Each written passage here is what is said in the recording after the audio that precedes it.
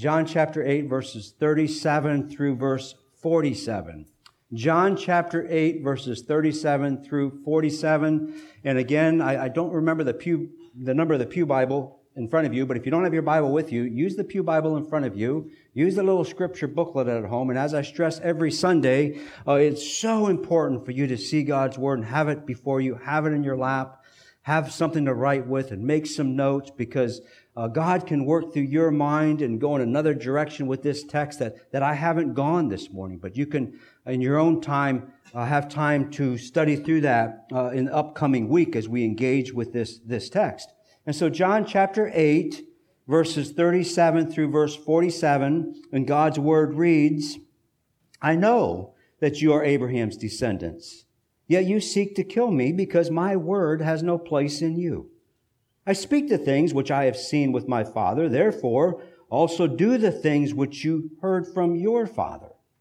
They answered and said to him, Abraham is our father. And Jesus said to them, if you are Abraham's children, do the deeds of Abraham. But as it is, you are seeking to kill me, a man who has told you the truth, which I heard from God. This Abraham did not do. You are doing the deeds of your father. And they said to him, we are not born of fornication. We have one God. We have one Father, God. And Jesus said to them, if God were your Father, you would love me. For I proceed forth and have come from God. For I have not even come on my own initiative, but he who sent me. Why do you not understand what I am saying? It is because you cannot hear my word. You are of your father, the devil, and you want to do the desires of your father. He was a murderer from the beginning and does not stand in the truth because there is no truth in him. Whenever he speaks a lie, he speaks from his own nature. For he is a liar and the father of lies. But because I speak the truth, you do not believe me. Which one of you convicts me of sin? If I speak truth, why do you not believe me? He who is of God hears the words of God. And for this reason, you do not hear them, because you are not of God. Father, we just ask your blessing upon the reading of your word. Lord, I pray now that you would guide our thoughts and our mind as we delve into this text. Lord, as we wrestle with what it means. What did it mean for those who first heard it, that you first spoke these words to? And then what does it mean to us these 2,000 years later? But Lord, let it not stop with just understanding the meaning. Let us also know how to apply it to our life. So we pray it in the name of Jesus. Amen. And so I have titled this morning, The Hard Truth. The Hard Truth. Jonathan Edwards is best known for the sermon he preached on July the 8th, 1741, titled, Sinners in the Hands of an Angry God. And this is unfortunate because Edwards was one of the leading preachers and teachers through America's first Great Awakening. For students of theology, Edwards is seen as America's greatest theologian. The lineage of Jonathan and Sarah Edwards includes 13 college presidents, 65 professors, 3 United States senators, 3 mayors of large cities, 3 state governors, and the vice president of the United States. But one would be wrong to conclude that having Edwards' blood guaranteed civic virtue. For the highest ranking member of this lineage became one of the most godless villains in American history. When Edwards' daughter Esther gave birth to Aaron Burr, she looked upon him as a fine child. Although he served as vice president of the United States, Burr exposed the very opposite character of his grandfather, Jonathan Edwards. Burr rejected Christian faith, and in an illegal duel, Burr murdered Alexander Hamilton. Aaron Burr betrayed his country, plotted to crown himself Emperor of Mexico. A poet said of him, 8 lines of clergymen converged to meet in Aaron Burr. But Aaron was Beelzebub in mocking miniature. A little bit of history this morning as we think about the hard truth. The hard truth is that your lineage doesn't matter. The hard truth is that your tradition doesn't matter. And the hard truth is that your reaction does matter. And Jesus saves his hardest words for those with the finest lineage, those with the greatest traditions, and those with the worst reaction to him. And so to build upon this or build this sermon this morning, I want to look at two passages before we get started with the text that is before us this morning, just to help set the stage just a little bit. And so the first passage would be in James chapter 3. James chapter 3, verse 1, Jesus' brother James, he wrote these words, "Let not many of you become teachers, knowing that as such we will incur a stricter judgment." Often we hear this verse. It's a verse that's not unfamiliar to any one of us, but we often hear it and we often think of it in the sense of those who stand in a position that I stand in here this morning, or those who would stand in a position of a Sunday school teacher, or a Bible teacher, or whatever it may be, that it's only those who James, the brother of Jesus, is speaking to this morning. But that would be far from the truth. Every one of you, be it parents, be it grandparents, whatever it may be, we are all teachers to one extent or the other, are we not?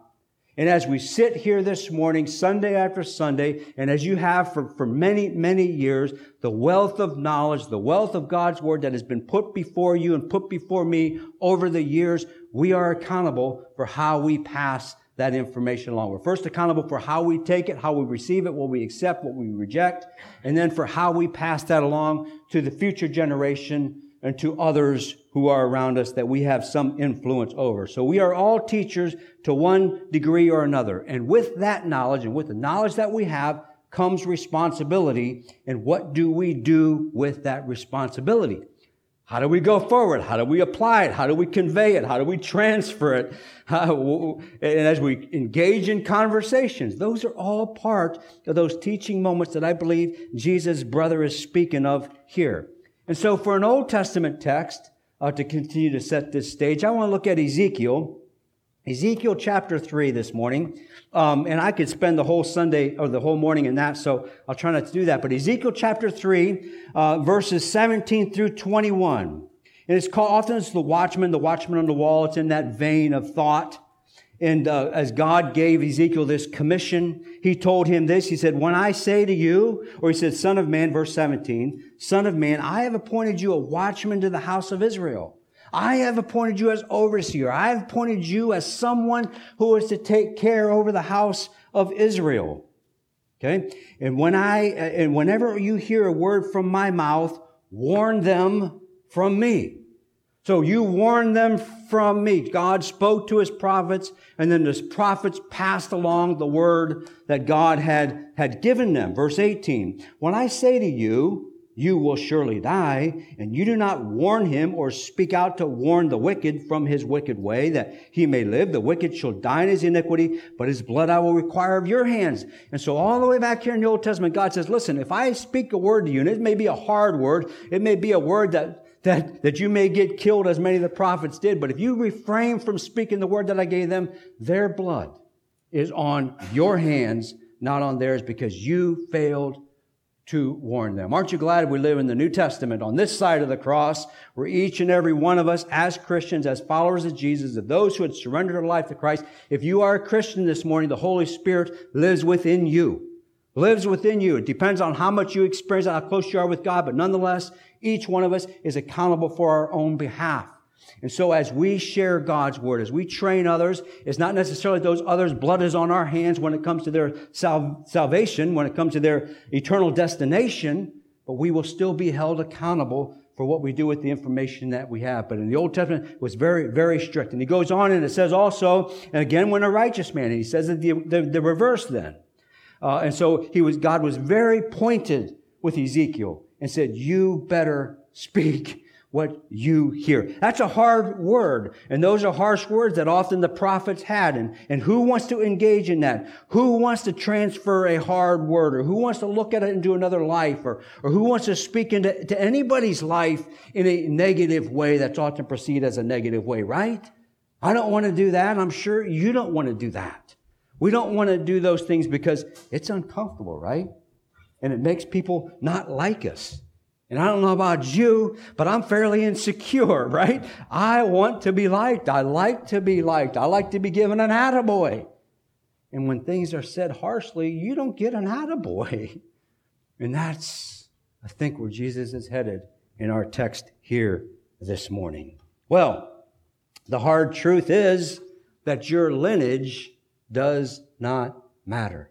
Who your family are, who your dad is, who your mom is. You might have come from the tradition of Jonathan Edwards, but that doesn't give you a pass into your eternal destination with God, does it? No. So they may indeed, as Jesus starts out in verse 37, he says, I know you're Abraham's descendants. I understand who you are, because they had to remind Jesus, hey, Jesus, just in case you forgot, we're Abraham's descendants. Jesus says, I know who you are. So why do you seek to kill me? Why do you seek to kill me? So they indeed may be in the lineage of Abraham, Jesus is saying in essence, but that won't save you from your sins. Just because you say Abraham is your father, that will not save you. You know, our family lineage will not save us either. And yet our family lineage in this world carries a little bit of weight, doesn't it? Who you are, what your last name is, what your position in life is, or the position your parents have in life, that carries some weight in this world. But not in the spiritual world. It does not. In fact, I want to offer you to this morning that may actually be some baggage for the spiritual world. What do I mean by that?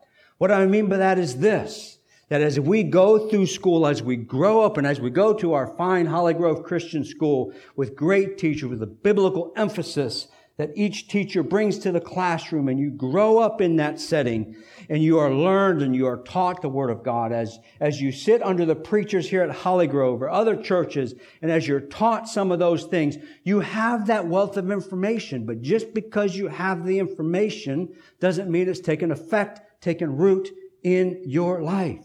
And that can actually be spiritual baggage for us. Because I know the Bible inside and out. I know all those things, but knowing doesn't equate to actually having that relationship with Christ. And so the first point this morning is that the hard truth is that your lineage does not matter. They didn't believe Jesus was who he said he was because they did not know. They did not recognize the words of Jesus. They knew the Old Testament, we call the Old Testament. They certainly didn't look at it as their Old Testament. But they knew exactly those words, and they knew what those words were and what Jesus was speaking to, but they did not make that connection. They didn't make that connection. Why? Well, we'll get there. But they knew what was in there, but it had not taken root in their life. They did not recognize there was some stumbling blocks. There was some things that the words that they were hearing from Jesus as they went through their filters within their mind, within their spiritual filters, if you will, that just did not mesh for one reason or another. They had seen it and they looked at it through their spiritual lens. Verse 40, Jesus is saying this. He says, "But as it is, you are seeking to kill me, a man who has told you the truth, which I heard from God. This Abraham did not do." So you say you're Abraham's father. You say Abraham is your father. Okay, I get that. Then why don't you do the things that Abraham did? Because Abraham did not act the way that you did. In essence, Jesus is saying, okay, if you want to call up your family lineage, and if you want to call and claim Abraham as your father, and therefore you have the pass, or you have the right, or that's where you take your cue from as you go through your spiritual life, let me tell you some of the things that Abraham did is what Jesus is in essence saying. And we'll just give you one. I'll just give you one this morning because we could certainly go down that path this morning. I will give you one verse, and you can take it from there, and it's in Genesis chapter 15, verse 6. And this is actually, I think, where Abraham was saved, if you want to look at the life of Abraham. And as God called him out of the country, called him to another place. And here in the 15th chapter, God meets with Abraham and says, Abraham, I'm going to make you a great nation, and you're going to be blessed. You're going to have all the sand of the sea. Those are going to be all your descendants. You look at the stars in the sky, and you can't even count them. That's how all your descendants are going to be. And Abraham said what? The Bible tells us that then Abraham believed in Yahweh, and he reckoned it to him as righteousness. Reckoned, accounted would probably be a better word for us in more modern English language. That it was accounted to him, that it was accrued to him, that it was reconciled to him, that the book was balanced, if you will, that belief that Abraham had in God. And yet, because God met with Abraham and made that promise to Abraham, made that covenant as Abraham passed between those cut open animals. You can read the account for yourself there. Made that covenant with Abraham that God said, this is on me. And yet, how many years passed until Abraham actually even had a son? 4 times the New Testament quotes this particular verse, Genesis chapter 15, verse 6. Romans does it twice. Paul does it in Galatians. And then James, the brother of Jesus, does it in James chapter 2, verse 23, that he quotes this verse. Abraham believed in Yahweh, and it was accredited to him, it was accounted to him as righteousness. So where do we turn, right? Where do we turn, and what faith do we rely upon when we hit those crisis moments in our life, in your life? Is it enough? Is it enough for you to say with Abraham, that, Lord, I believe you. I know I'm an old man, and my wife, she's really old, but I know you're going to give me a child. How it's going to work out, I don't know. In those faith crisis moments, what does our faith hinge upon? Those are very real moments. And in those moments, our lineage doesn't matter, even if we thought it mattered before, does it? We go to those moments and those times, and we might want to say exactly that. God, don't you know who I am? My dad's a preacher. My grandpa's a preacher. My great-grandpa's a preacher. I come from a long line of preachers. Don't you know who I am, God? Don't you know what I've done for you? Right? We have those moments, don't we? We certainly don't verbalize those, but we know they're there, and we know they come up at times. And we realize that our lineage doesn't matter. And that's when it gets real. That's when it gets real. Sometimes we think we can come and we can sit in the church like this right here. We can sit in our Bible studies and we can learn and study the Bible, which you know, I'm all for that. But it cannot stop. It cannot stop there. It cannot stop there. So our lineage, who you are, doesn't matter. What you know doesn't matter, would be another way of saying it. And the second thing that doesn't matter is your tradition. Now, we're Mennonites. That tradition is pretty important, right? I mean, we are the chosen ones of God, I do believe. And some of you that are cradle Mennonites know exactly what I'm talking about, that can happen. I don't know why we got that thought at times. And I know every denomination, every tradition, I'm sure, is the same. But our traditions that we grew up with. I went to Mass every Saturday, Friday, Sunday, whenever it was, and I said my Hail Marys. I did my rosary, all those little traditions that you may have, be it the Protestant, be it Catholic, be it Jewish traditions. We have all these religious traditions that we think may save us. Our traditions don't save us, do they? They don't save us at all. Verse 41, Jesus calls out their traditions. When he says, you are doing the deeds of your father. And they said to him, we are not born of fornication. Now, what he's saying is, we're not born of fornication. What they're essentially saying is, because there was this idea, this rumor floating around that Jesus didn't know who his biological dad was. And so it was this rumor going around that actually, that he was conceived, outside of marriage.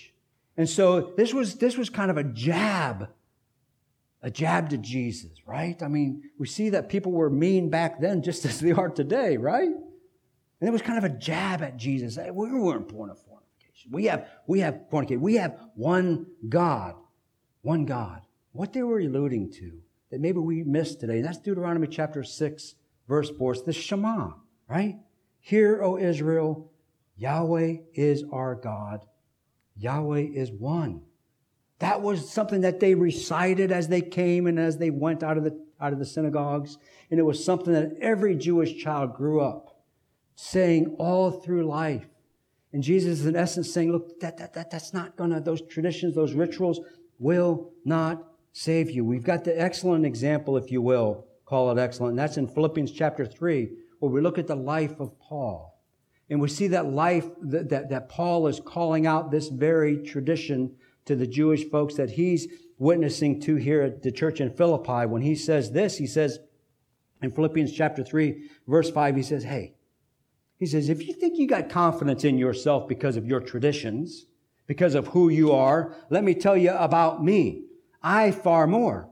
I was circumcised on the 8th day of the nation of Israel, of the tribe of Benjamin, a Hebrew of Hebrews, as to the law, a Pharisee, as to zeal, a persecutor of the church, as to righteousness which is in the law, found blameless. Everything about Paul was right. He had the right beginning. On the 8th day, they carried out their traditions. He was from the right nation. He was from the nation of Israel. He was from the right tribe, the tribe of Benjamin. He had the right upbringing. He was taught. He was a Hebrew of Hebrews.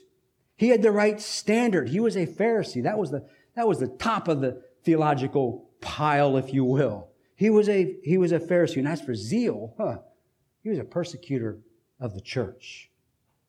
As for morality, he was found blameless.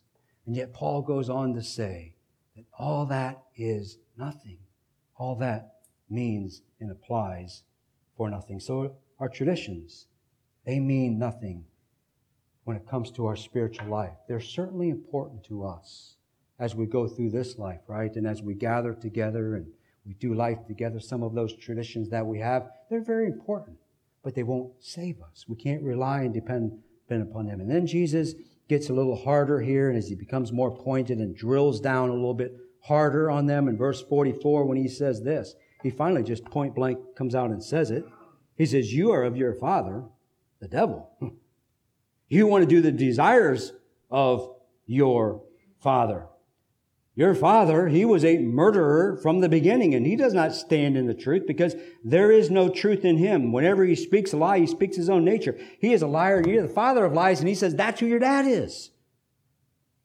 Well, what happened to the loving Jesus, huh? What happened to the Jesus that we look at that God is love, all is love? What happened to that Jesus? I want that Jesus back. But this is also in the text. These are also, I don't have a red letter Bible because to me it's all red, but nonetheless, maybe you have one of those red letter Bibles. And if you look at that, these words are red also. What do we do with those when Jesus gets hard and gets this pointed? Those are difficult. He says the devil, he is your father. He was a murderer from the beginning. Well, what's he talking about? Some commentaries would think that he's talking about Cain and Abel. I don't think so. I think he's talking about all the way back. If you go back to Genesis chapter 3. You know I blame everything on Genesis chapter 3.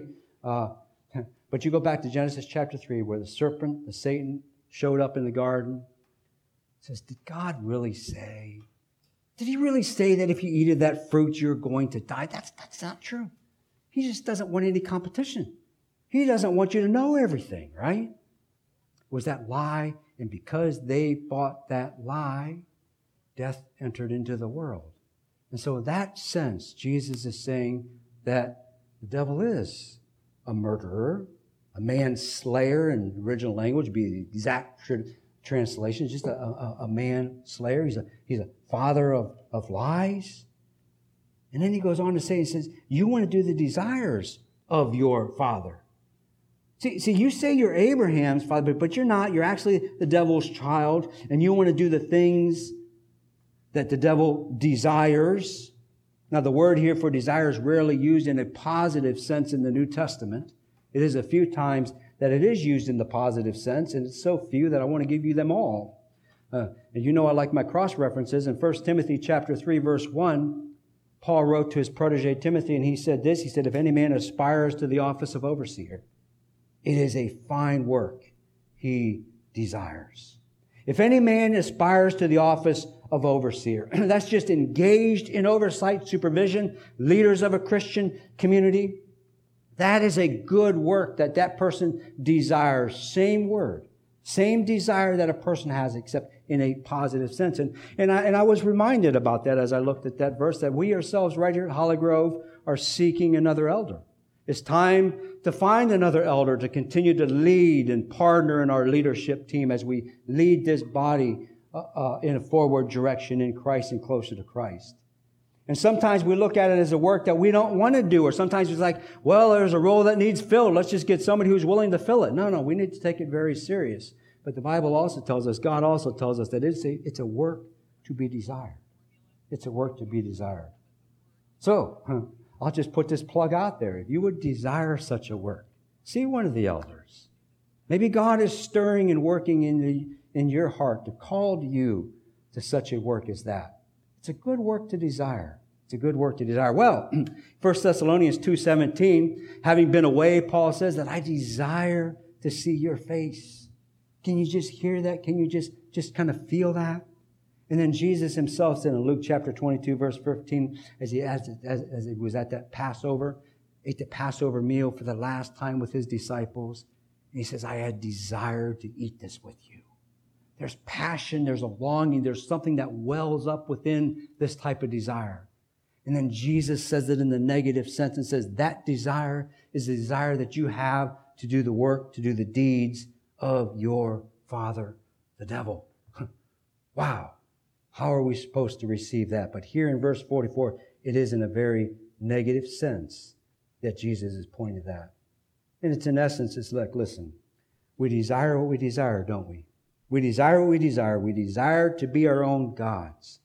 Don't you tell me, right? Don't you tell me what I can or cannot do.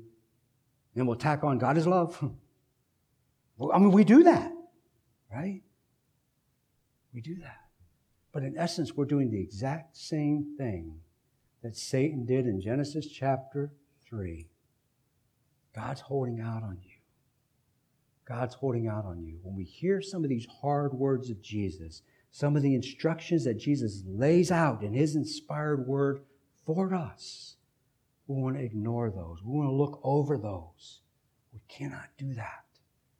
We cannot do that. We need each other to know how to interpret, how to apply those difficult sayings of Jesus. Sometimes we look at Revelation. I've been spending a lot of time in Revelation. For some reason, I've become fascinated with that letter. And I'm struck by, as I flip back and forth between the Gospel of John and Revelation, sometimes I think Revelation is easier to understand than some of the words of Jesus. Right? Some of His sayings are really, really hard, like the one that is before us today. Well, your tradition doesn't matter, your lineage doesn't matter, but what does matter is your reaction to the hard truth. That is what matters. I want to close out here with verse 45 and 46. In verse 45 and 46 of John chapter 8, where he says, but Jesus says, but I speak the truth to you, and you do not believe me. Which one of you convicts me of sin? If I speak truth, why do you not believe me? Right? In verse 47, he who is of God hears the words of God. For this reason, you do not hear them, because you are not of God. Now listen, your reaction to these words of Jesus, they do matter. God is the one who judges our actions. He is the one who judges how we accept and reject His words. And yes, we are not Jesus. I certainly am not Jesus. Ask my 10 elder brothers and sisters. They will tell you I'm not Jesus. But yet we do and are asked to speak on behalf of Jesus at times, are we not? Ultimately, we're not the ones who judge, but we are at times asked to have that, what could be received as a hard word. So not wanting to speak the hard truth, it's understandable. We like to be liked and we want to be accepted. But the real test of anyone's faith, the real test of your faith and of my faith, is how I react to those words of Jesus. The ones I like and the ones I don't like.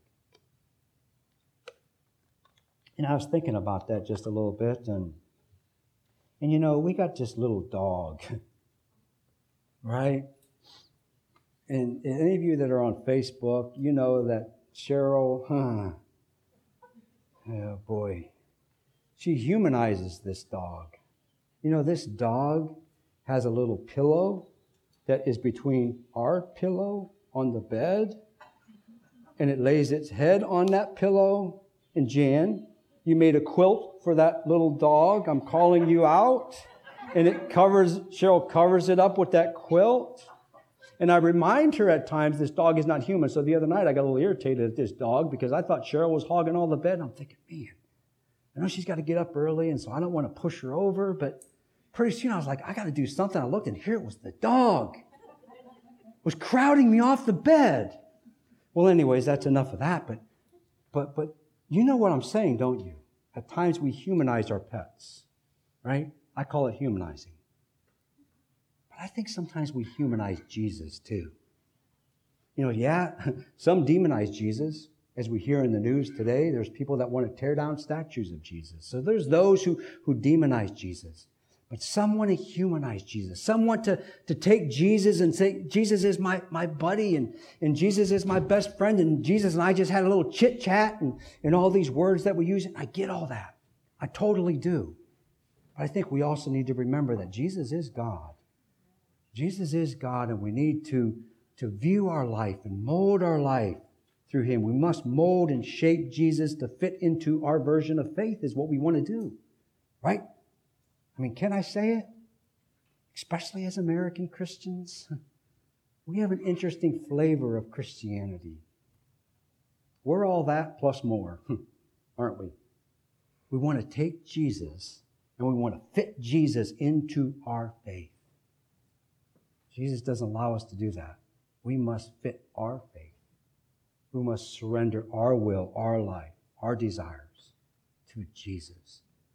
The words we like and the words we don't like. See, that's why he says here in 47, he who is of God hears the words of God. For this reason, I say to you, you don't hear them. Now, hear, we could replace that word hear, and I think it might be better. I think I didn't delve into that word, but I think we could replace it with accept. You don't accept the Word of God. You don't even hear the Word of God. Because Jesus says, because you are not of God. Those are hard words. Those are hard words. May we take those serious this morning. Not to discourage us, but to encourage us, for us to take time to evaluate our life. Am I living my life through my lineage? Am I living my life through my tradition? How am I living my life? How am I living my life? See, your lineage doesn't matter. Your tradition doesn't matter. What matters is how you respond to the words of Jesus. All of them. All of them.